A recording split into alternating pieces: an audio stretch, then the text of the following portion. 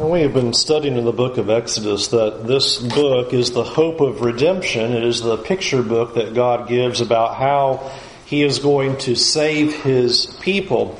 This section in Exodus chapter 3 is particularly important. Remember, we have Moses at the burning bush. He is there and he observes this bush that is not consumed. He turns aside to behold it and begins to speak with the angel of the Lord through that bush. And God has come to him and said, "You're now going to deliver my people out of Egypt." And Moses' rightful, humble response is, "Who am I to be able to carry on such a task as this?" And this sets up a really important paragraph, because this paragraph is going to teach us about God. And it teaches us about God in an extremely unique way, because this is God going to give His name. And it is the only time in the Scriptures that God explains His name.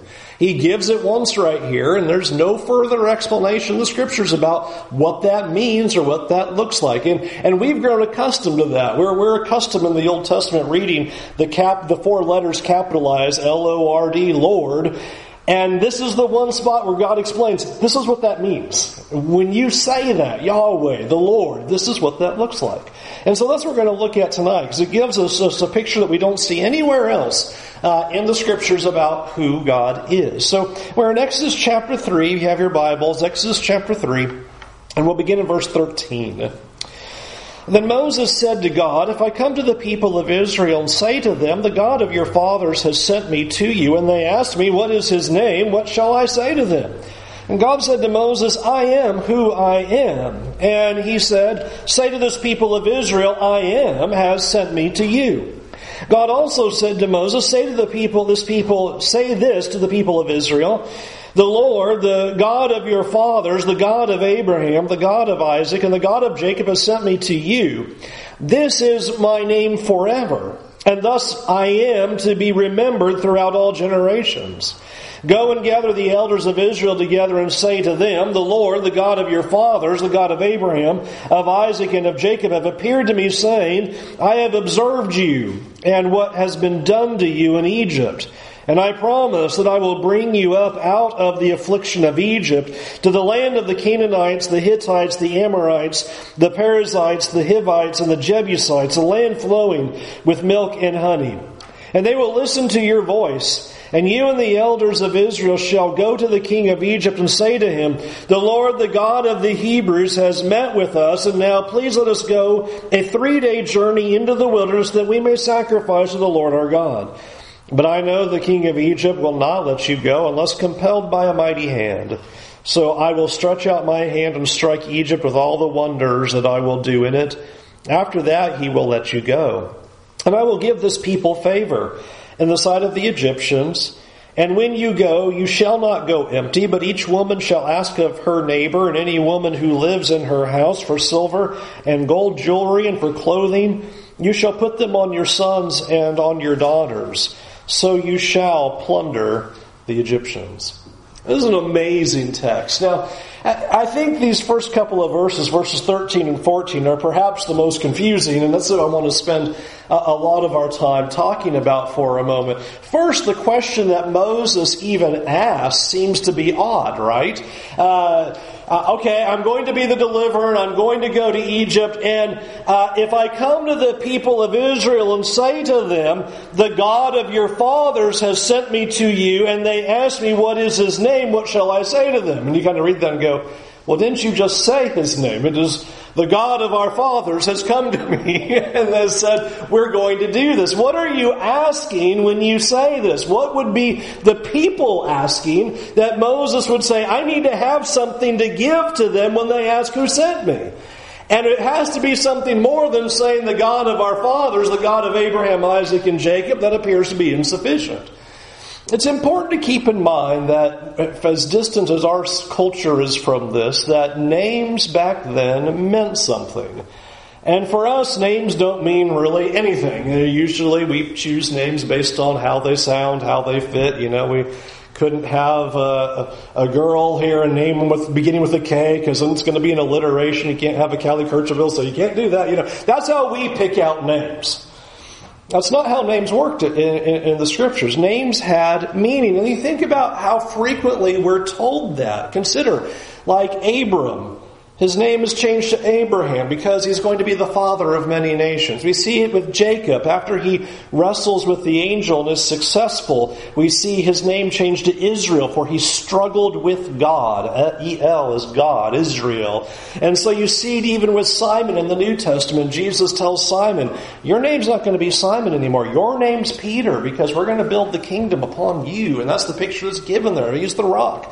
And so you have these images that are constantly given in the Scriptures in saying, I'm changing your name because your name reflects either your character or something's about to happen with you or to you. And that's what you're seeing with Abraham, and you see with Peter, and you see with Jacob, is why these names are the way they are and why God changes them now. So here is what Moses is then asking of God is, I need a name to tell them. And it's not just simply to be able to say, I don't know what to call you by when I go and talk to the people. That's not the idea at all. Instead, I need something to be able to express to them what you're about to do. And if you think about it, that makes a lot of sense for a couple of reasons. One, if Moses all of a sudden appears back in Egypt 40 years later and says, hey, God sent me for us to be delivered, let's go.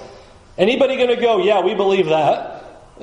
No. Who sent you? How are we supposed to know that this is supposed to happen? It's all fine, well, and good for you to come back and say, hey, God sent me, but okay. And second, for Moses' sake, remember, Moses already tried this 40 years ago. He thought he was going to deliver the people. That's why he kills the Egyptian, and his own people reject him. Oh, well, what are you trying to do? Who made you ruler and judge over us? And so Moses has to flee. And so this is what Moses is asking is, I need an explanation about you that will show that Moses is going to be the deliverer. I need an explanation about what you are going to do. How are we going to know? I'm going to go to them and say, I just talked to God in a burning bush. And how are they supposed to respond to that? I need a name. I need an expression of your character, of what you are about to do, so that we then will follow and they will know that you have sent me. That's what he's asking here, so that when they challenge him and say, well, who sent you? He has an answer to them.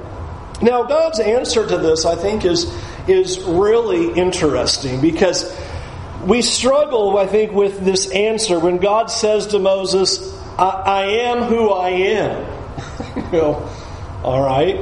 And God is not being coy with that. That's not Him being indirect or trying to be confusing. It is perhaps the greatest expression to try to explain who He is in trying to lay out. Here is an answer, an explanation of what it means. And I think one of the reasons why this answer that God gives in expressing His name, who He is, why that's so hard for us to understand, is because God's answer breaks our definition of personhood. That's the best way I could figure out how to say it.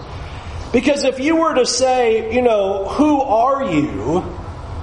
I'd say, I'm Brent, I am 42 years old, I teach the Bible, I am these things. Nobody says, I am who I am. What? We have these qualifiers, these things that define us, that show us who we are. I am a male, I'm 42, all these things. And for God to say that reveals an important picture that God's not defined by anything. You can't just say, I am, and fill in a blank and go, there you go, that's the sum total of God. What are you going to say? That's what we do that all the time. He's love, He's eternal, He's just, He's right, He's good. Where do you stop? You can't stop. What is He? What defines Him? I am who I am. And that's what He expresses here when He says that, is that there's no way to take the concept of God and try to put him in some kind of particular box to say, therefore here he is. He's this. You can put me in a box. Okay, I'm this but not this. I'm this but not... Well, you can't go very far with that on God. God is who He is. And the idea of using that language, particularly in Hebrew construction, it expresses totality and completeness. I want you to see that later on in the book of Exodus. Notice the same construction is there. Exodus 16 verse 22. And it reads there, when all the leaders of the congregation came and told Moses, he said to them, this is what the Lord has commanded. Today is a day of tomorrow is a day of solemn rest, a holy Sabbath to the Lord. Bake what you will bake, and boil what you will boil, and all that is left over lay aside to be kept until morning. Notice twice is that construction. Bake what you will bake, boil what you will boil. I am who I am. It's that same construction. What does it mean when God says, bake what you will bake? Well, I can bake a lot. How much are you going to bake in a day? Bake what you will bake. It's an expression of totality. It's an expression of fullness and completeness. Bake what you will bake and boil what you will boil. He's like, all right, I can boil an awful lot and I'll bake an awful lot. Here's God now using that construction on Himself. I am who I am. That's a very big box. That doesn't limit. It expresses totality. It expresses fullness. It expresses completeness. And that's the idea of what this is in God expressing then who He is. Of all of the pictures to be able to say who He is saying something that indicates His eternality, His permanence of His presence. He is there and He is always there. A way to word this in a way to kind of get at it is God isn't saying, I am who I am, is expressing, I am the one that truly exists. I will always be present with you, then, there, everywhere. I am who I am. It is an expression of being in all places. I am there. I will be with you. I will not be absent because I am.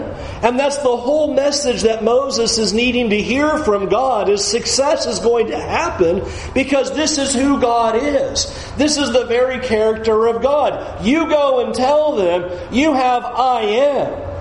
He is with us then and there and everywhere. He is present and He is always present. He is I am. He isn't I was or I used to be there or I might at the moment. I am who I am. It is just expressing this massive, mind-blowing concept of fullness and completeness that our finite, limited minds and our limitations by time and our physical bodies just have a very hard time grasping.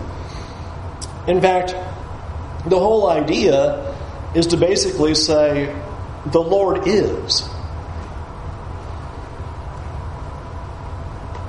And again, our minds just struggle with that. He just is, and He doesn't change, because He's the I am.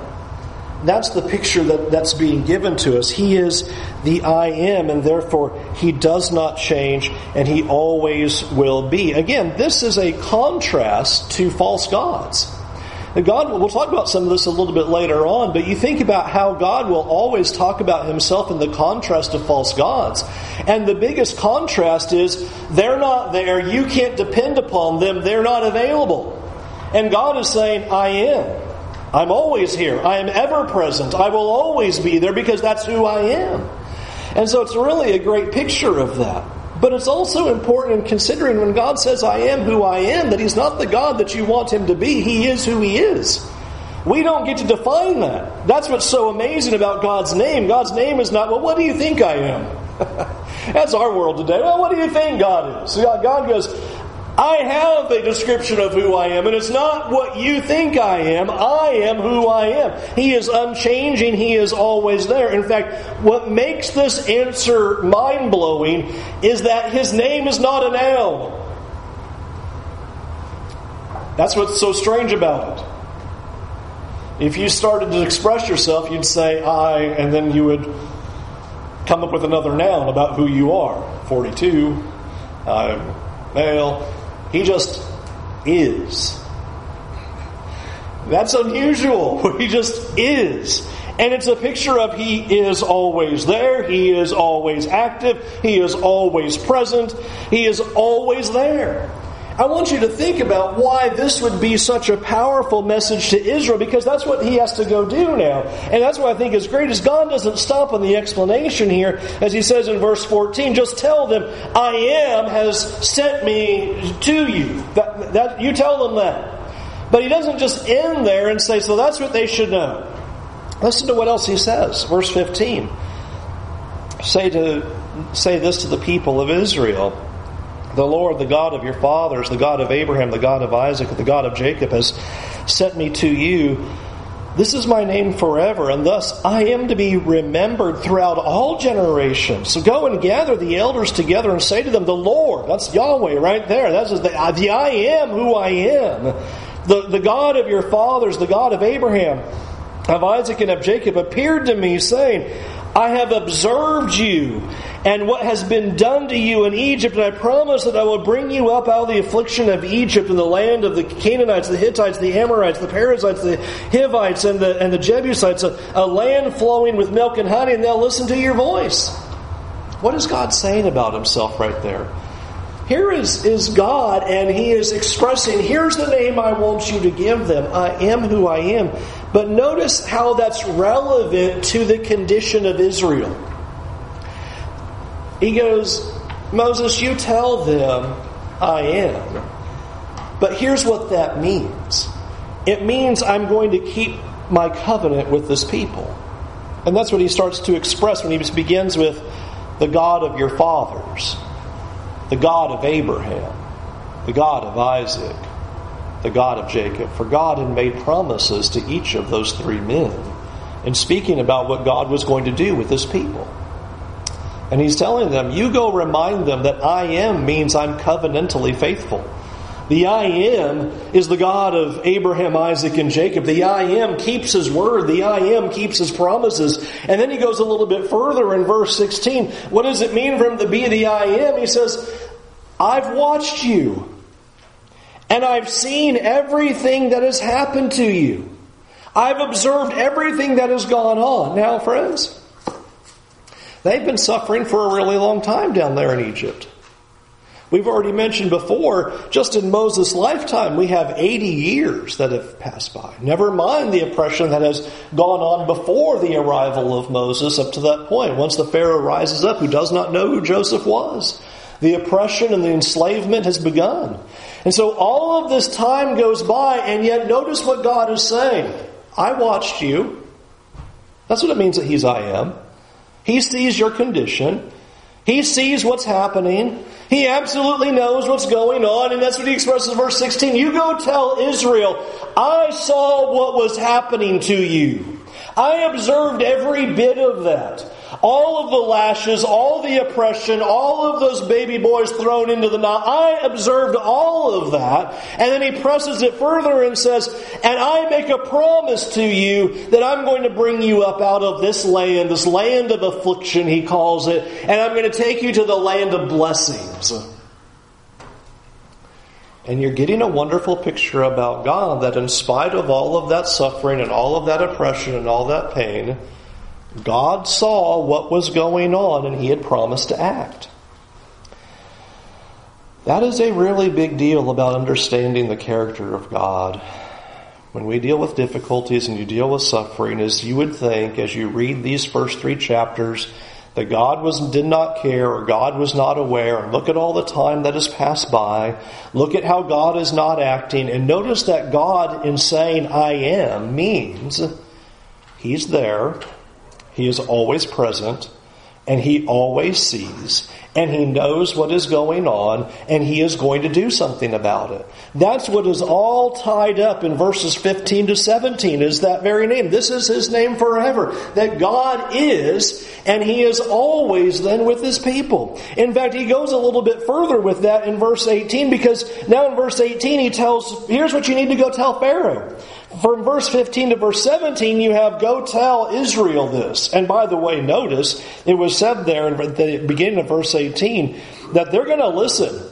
They're going to hear you and they're going to listen. They're going to do this. They're going to follow you and they're going to believe you. But verse 18, now the message goes to Pharaoh. Middle of verse 18, here's what you say to the king of Egypt. The Lord, the God of the Hebrews, has met with us. And now please let us go 3 days' journey into the wilderness that we may sacrifice to the Lord our God. But I know that the king of Egypt will not let you go unless compelled by a mighty hand. You have to tell it, okay, here's how it's going to go, Moses. I want you to go to the people of Israel, and I want you to talk to all the elders, and I want you to tell them that I am sent you. What that means is that I am with you, and I've seen all your affliction, and I know everything that's happened to you, and I made a promise to you to take you out of this land of affliction and take you into a promised land, a land of blessings. And they're going to listen to you, and they're going to follow you. Then once they listen to you, here's what I want you to do. I want you to go to Pharaoh, and I want you to tell him that you need to go out into the wilderness, a 3 days journey, you need to worship me. But here's what's going to happen. He's not going to believe you, and he's not going to let you do it unless he's compelled by a mighty hand. So verse 20, I will stretch out my hand and strike Egypt with all the wonders that I will do in it, and after that he will let you go. So here is God just laying all of this out and saying, piece by piece, this is a picture of what the I am is all about. God knows exactly how this is all going to play out. He goes to Moses and says, well, I sure hope all this works out. I think it's a great idea that right now we should do this. Here's how it's going to go. The people of Israel, they're going to listen, and the king of Egypt, Pharaoh, he's not going to listen, and I'm going to have to work mighty works, and when I do those mighty works, that's going to compel him to let you go, and then you're going to be set free, and oh, by the way, when you're set free, they're going to want you out so badly, and be so glad for you to go, they're going to give all the jewelry and the clothes they have in the house to you, and you're going to plunder them and take it when you go to the promised land. You see these concepts of what this means for God to be I am, as all of these images are given to express God is active. Here are all the things that God is going to do. Here are all the things that God is going to accomplish.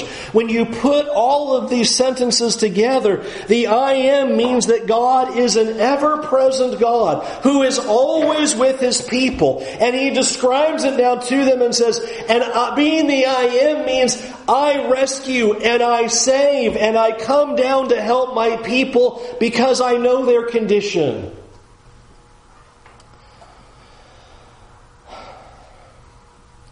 And you think about all of the characteristics of potentially who this God could be.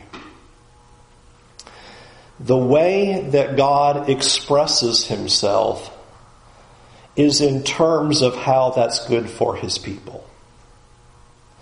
It is not the I am means I can cast lightning bolts and French fry anybody on the spot if you just blink the wrong way. Or say a crossword and I can toast. Think about all of the kinds of mythology and Roman and Greek gods and how people conjured up the way the gods were. That if you did this or if you were cross or you did that, God is angry with us. And so they would do all these things to try to make the gods happy. And notice how God expresses it. It is the true and living God, the I am. For him to be eternal and ever present is not him just saying, well, I'm eternal and therefore you should believe in me because I'm looking around up here and nobody else is eternal and so you have to trust me. The idea of God being eternal is this whole concept of because he is, that means he's always with his people. That's what's so precious about this paragraph. This whole paragraph is, and here's what this means. I observed everything that's happened to you up to this point. I've seen it all. I've seen every bit of what's happened to these people in Israel. I have seen their affliction. And I'm coming down to do something about it. And I'm going to rescue them and save them from this oppression and slavery. and bring them into a land of blessings. And I'm going to crush the head of this oppressor. I'm going to destroy them so that you will be set free and you will have plundered. Notice everything that God says is in reference to how this is good for the people of Israel. That's what's so stunning about this picture about God. This is what is amazing about Him being the I Am. Listen to how God does that throughout the book of Isaiah. I'm going to give you a few of these passages. And notice how it is picturing the eternality of God, while at the same time expressing why that's good for us. Who He is for our benefit. Isaiah 46, verse 8. Remember this and stand firm. Recall it to mind, you transgressors. Listen to, he's calling them sinners. Okay. Listen to this, you sinners, you transgressors. Call this to mind. Remember the former things of old, for I am God, and there is no other. I am God, and there is none like me, declaring the end from the beginning and from ancient times, things not yet done, saying, my counsel shall stand, and I will accomplish all my purpose. Calling a bird of prey from the east, the man of counsel from a far country, I have spoken, I will bring it to pass, I have purposed, I will do it. Now that's not just God going, I can do whatever I want to do. The context of Isaiah is, you've gone off into captivity, and I'm going to bring a remnant, and I'm going to save you. I'm going to bring the Messiah who's going to save my people. And you sinners, remember this. There's nobody that stops my plan, because I am. There's nobody else. And so I know the beginning from the end and the end from the beginning. And if I say I'm going to do it, I'm going to accomplish it. And so if God says to them, you're going to come up out of this land and go into the land flowing with milk and honey, it's going to happen. Remember last time we looked at it, Moses says, I want a sign for this. What's the sign going to be? Here's the sign I'm going to give you. You're going to come back to this mountain. Because I said, you're going to lead these people out. The whole idea of God being eternal and always there and ever present and with you at all times carries the whole picture that God does exactly what He says. He accomplishes His plans and He accomplishes His purposes. Look at Isaiah 44 and verse 6. Thus says the Lord, the King of Israel and His Redeemer, the Lord of hosts, I am the first and I am the last. Besides me there is no God. Notice this eternal idea again. He is the I am. There's no start or finish. He uses this whole beginning and end idea again. Who is like me? Now is he just saying all that? No, watch. Let him proclaim it. Let him declare and set it before me, since I appointed an ancient people. Let them declare what is to come and what will happen. Fear not, nor be afraid. Have I not told you from of old and declared it? And you are my witnesses. Is there a God besides me? There is no rock. I know not any. Notice the idea of him saying, I am eternal, I am ever present, I'm always there, is I'm the only one you can trust. That whole idea of rock is, I'm always there. I'm immovable. Wherever you look, I'm there. Whether you're here, whether you're there, God is there, and God is with you. He says, I look around, is there anybody else? There's not anybody else. I am that rock, and there is no other. There's nobody that can help but God. I don't know that we have ingrained that truth enough. God is saying, nobody can help you but God. Nobody else. There's none like Him. He's the one who's always there, and there's nobody else around Him. There is no other rock but Him. Isaiah does it again in Isaiah 43. You are my witnesses, declares the Lord, and my servant whom I'm chosen, that you may know and believe me and understand that I am He. Here it is. I am. That's who I am. Well, what does that mean? Before me no God was formed, nor shall there be any after me. I am the Lord. I'm Yahweh. I am the I am. And besides me there is no other Savior. Notice when God describes Himself, He always talks about it in terms of what that means to you. There's no other Savior. There is no other rock. There is no one who can accomplish their plan. There is no other who can accomplish the purposes. There is no other who can be with you. I am means I am always with you, that I am always with my people. Isaiah 45, verse 18. Thus says the Lord, who created the heavens. He is God, who formed the earth and made it. He established it. He did not create it empty. He formed it to be inhabited. I am the Lord. I am who I am again. And there is no other. I did not speak in secret in a land of darkness. I did not say to the offspring of Jacob, seek me in vain. I, the Lord, speak the truth. I declare what is right. Assemble yourselves and come. Draw near together, you survivors of the nations. They have no knowledge who carry about their wooden idols and keep on praying to a God that cannot save. Notice again the contrast. They can't save. They can't help. I am. I always am. I'm ever present. I'm always here. Only I can rescue. Then he continues on. Declare and present your case. Let them take counsel together. Who told this long ago? Who declared it of old? Was it not I, the Lord, and there is no other God beside me, a righteous God and a Savior? There is none beside me. Now what does that mean? Turn to me and be saved, all the ends of the earth, for I am God, and there is no other. God is always expressing Himself in terms of why that's good for you. Well, we have a world that thinks of God as kind of this crazy despot who's far away and He doesn't care and He's useless and, why should we care about Him? And every time God talks about Himself, it is always in reference to why that's good for you. This is why this is good in your condition. I am who I am, and that is a beautiful picture for God as a righteous God, a saving God. He rescues His people, and here He is calling to the ends of the earth and saying, there's no other Savior, so come to me and be saved, because I'm ever present. I'm the only rock. I'm the only rescue. I am your only help. There's nobody who can help you in this life but God alone. That is all bound up in this I am. That's why He is I am. He is ever present. He is always there. He never moves. He never leaves. He never walks away. He never forgets. He never doesn't see. It's never that He doesn't care. And that's what He's telling Moses. You think when Moses says, what should I tell the people? Here's all you need to know, Moses. I am who I am.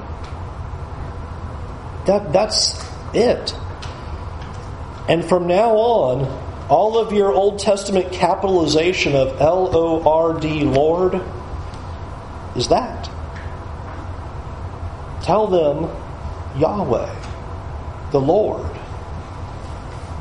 God, the ever-present one, says this to you, or makes this declaration about various things. Now, there's a lot of New Testament implications. We'll have to do them quick. But think about how the New Testament rides so strongly on this knowledge. I have three really great places. There's a lot more. Let's just look at three of them that I think are very powerful. When you get to the Revelation, you get to the New Testament, notice that that's the whole idea. What does God say? I'm the Alpha and the Omega. That's the first letter of the alphabet, Hebrew alphabet, and the last letter of the Greek alphabet. The Greek alphabet, Alpha and Omega. I am. I'm everything. And thus, who is, who was, and who is to come. In fact, you might have had in a footnote there in Exodus 3:13 or 3:14 when it says, I am who I am. It could also be translated, I will be who I will be. You can't tense this. He's in the past, He's in the present, He's in the future. I am. He's just everywhere. There's no blocking who He is. And that's what He's saying here, is that He's the ever-present God who is always with His people. I am the Alpha and the Omega. I'm the beginning and the end. I always am.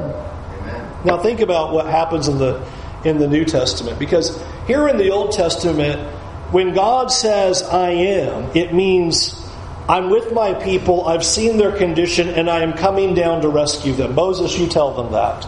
You tell them, I am, has sent you.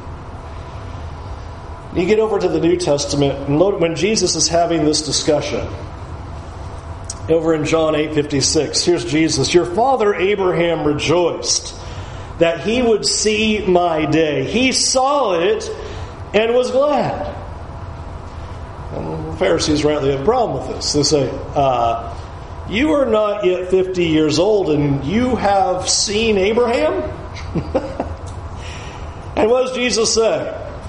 Truly, truly, I say to you, before Abraham was, I am. Wow. And I want you to just recognize and bear all the weight of what that means now.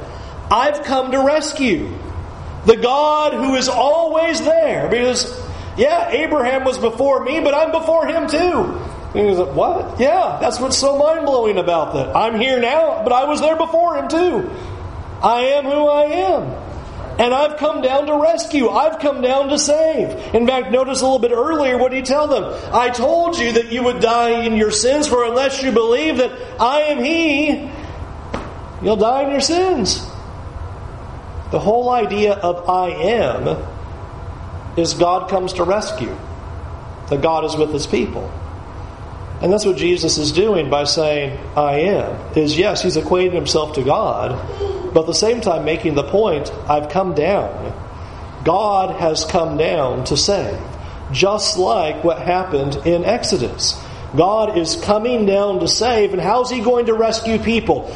I will do mighty wonders and signs before them. And Jesus comes down, and that's exactly what He does.